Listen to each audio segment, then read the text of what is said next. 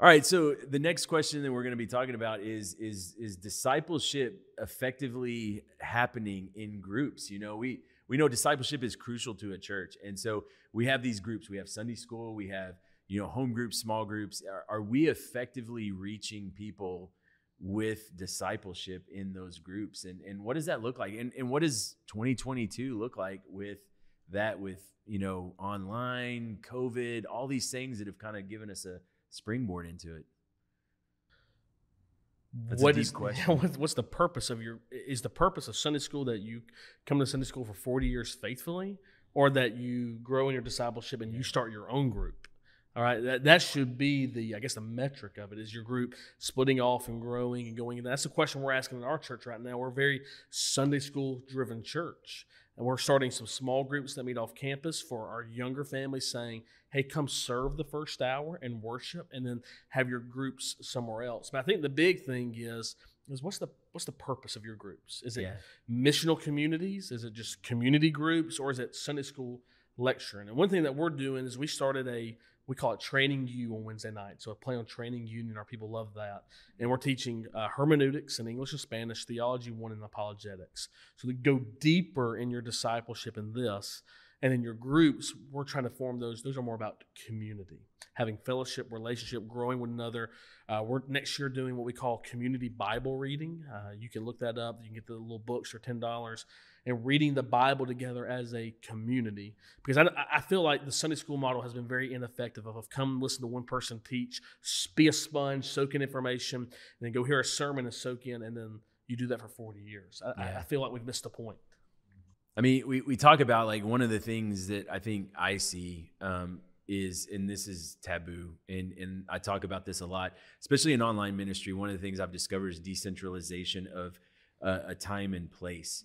I think more than ever, we have the opportunity to really spread out, and we have, we've seen married like re-engage, doing it online to where the couples can be online and their kids are in bed. I mean, we have the opportunity for ladies' Bible studies. We've seen real success of, instead of having childcare at the church, we have it at 8 o'clock, 9 o'clock at night. Their babies are in bed and they're able to have that Zoom group, and also people that work. And I think one of the things that I see is really with discipleship, we got to get out of it's got to be at a certain time in a certain place, decentralizing it. We have students that meet before a football game in Allen, and it's grown. And so, I think as we go further in this, we've really had that method of, it's Sunday morning, I'm putting in my disciple moment, and then I'm done.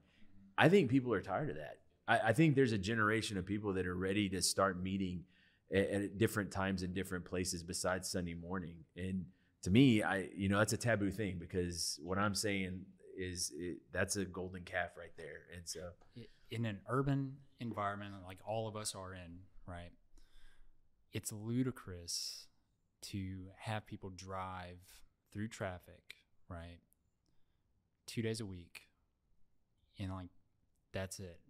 I feel like we need to find a way to engage with them every day. What does everyday disciple making look like? And I think that's what you're speaking to.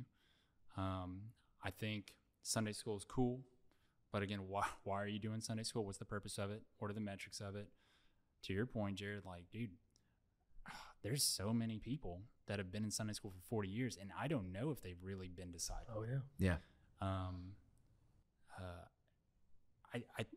I've heard a lot of younger people say, like, maybe y'all can relate to this, like, hey, I just want to go deeper.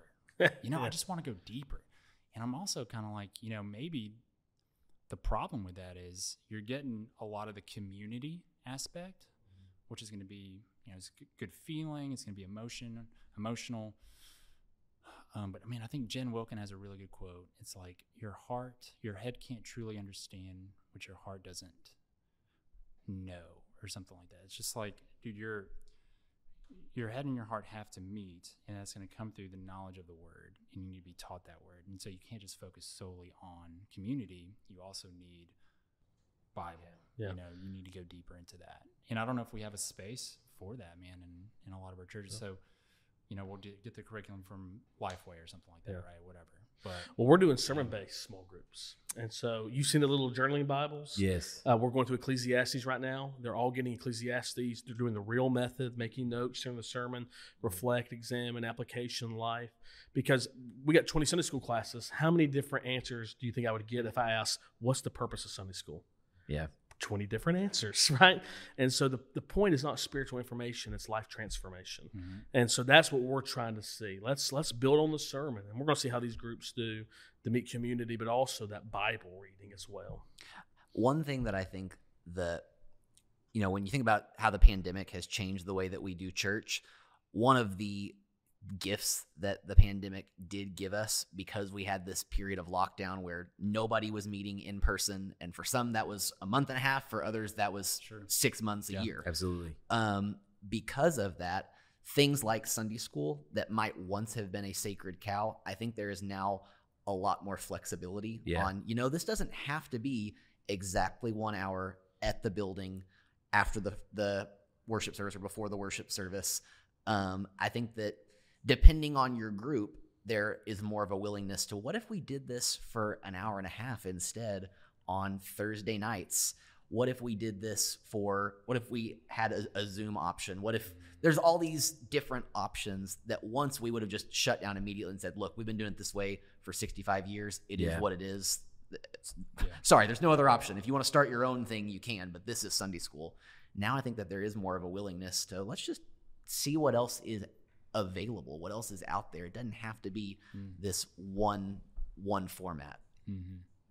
And I think one of the things I've kind of been looking at is a funnel method. And it's, you talk about like, oh, you have a big group in worship, but really talking about like, we're talking online Facebook group of just a commonality of people. And then you have a Zoom group that meets, that has a further discussion on it. And then having them then take that and meet at a coffee shop or meet somewhere and break in community, and using the online to kind of begin to facilitate some of the growing discipleship and using the resources, but then building community and using that, I think resourcing them out online.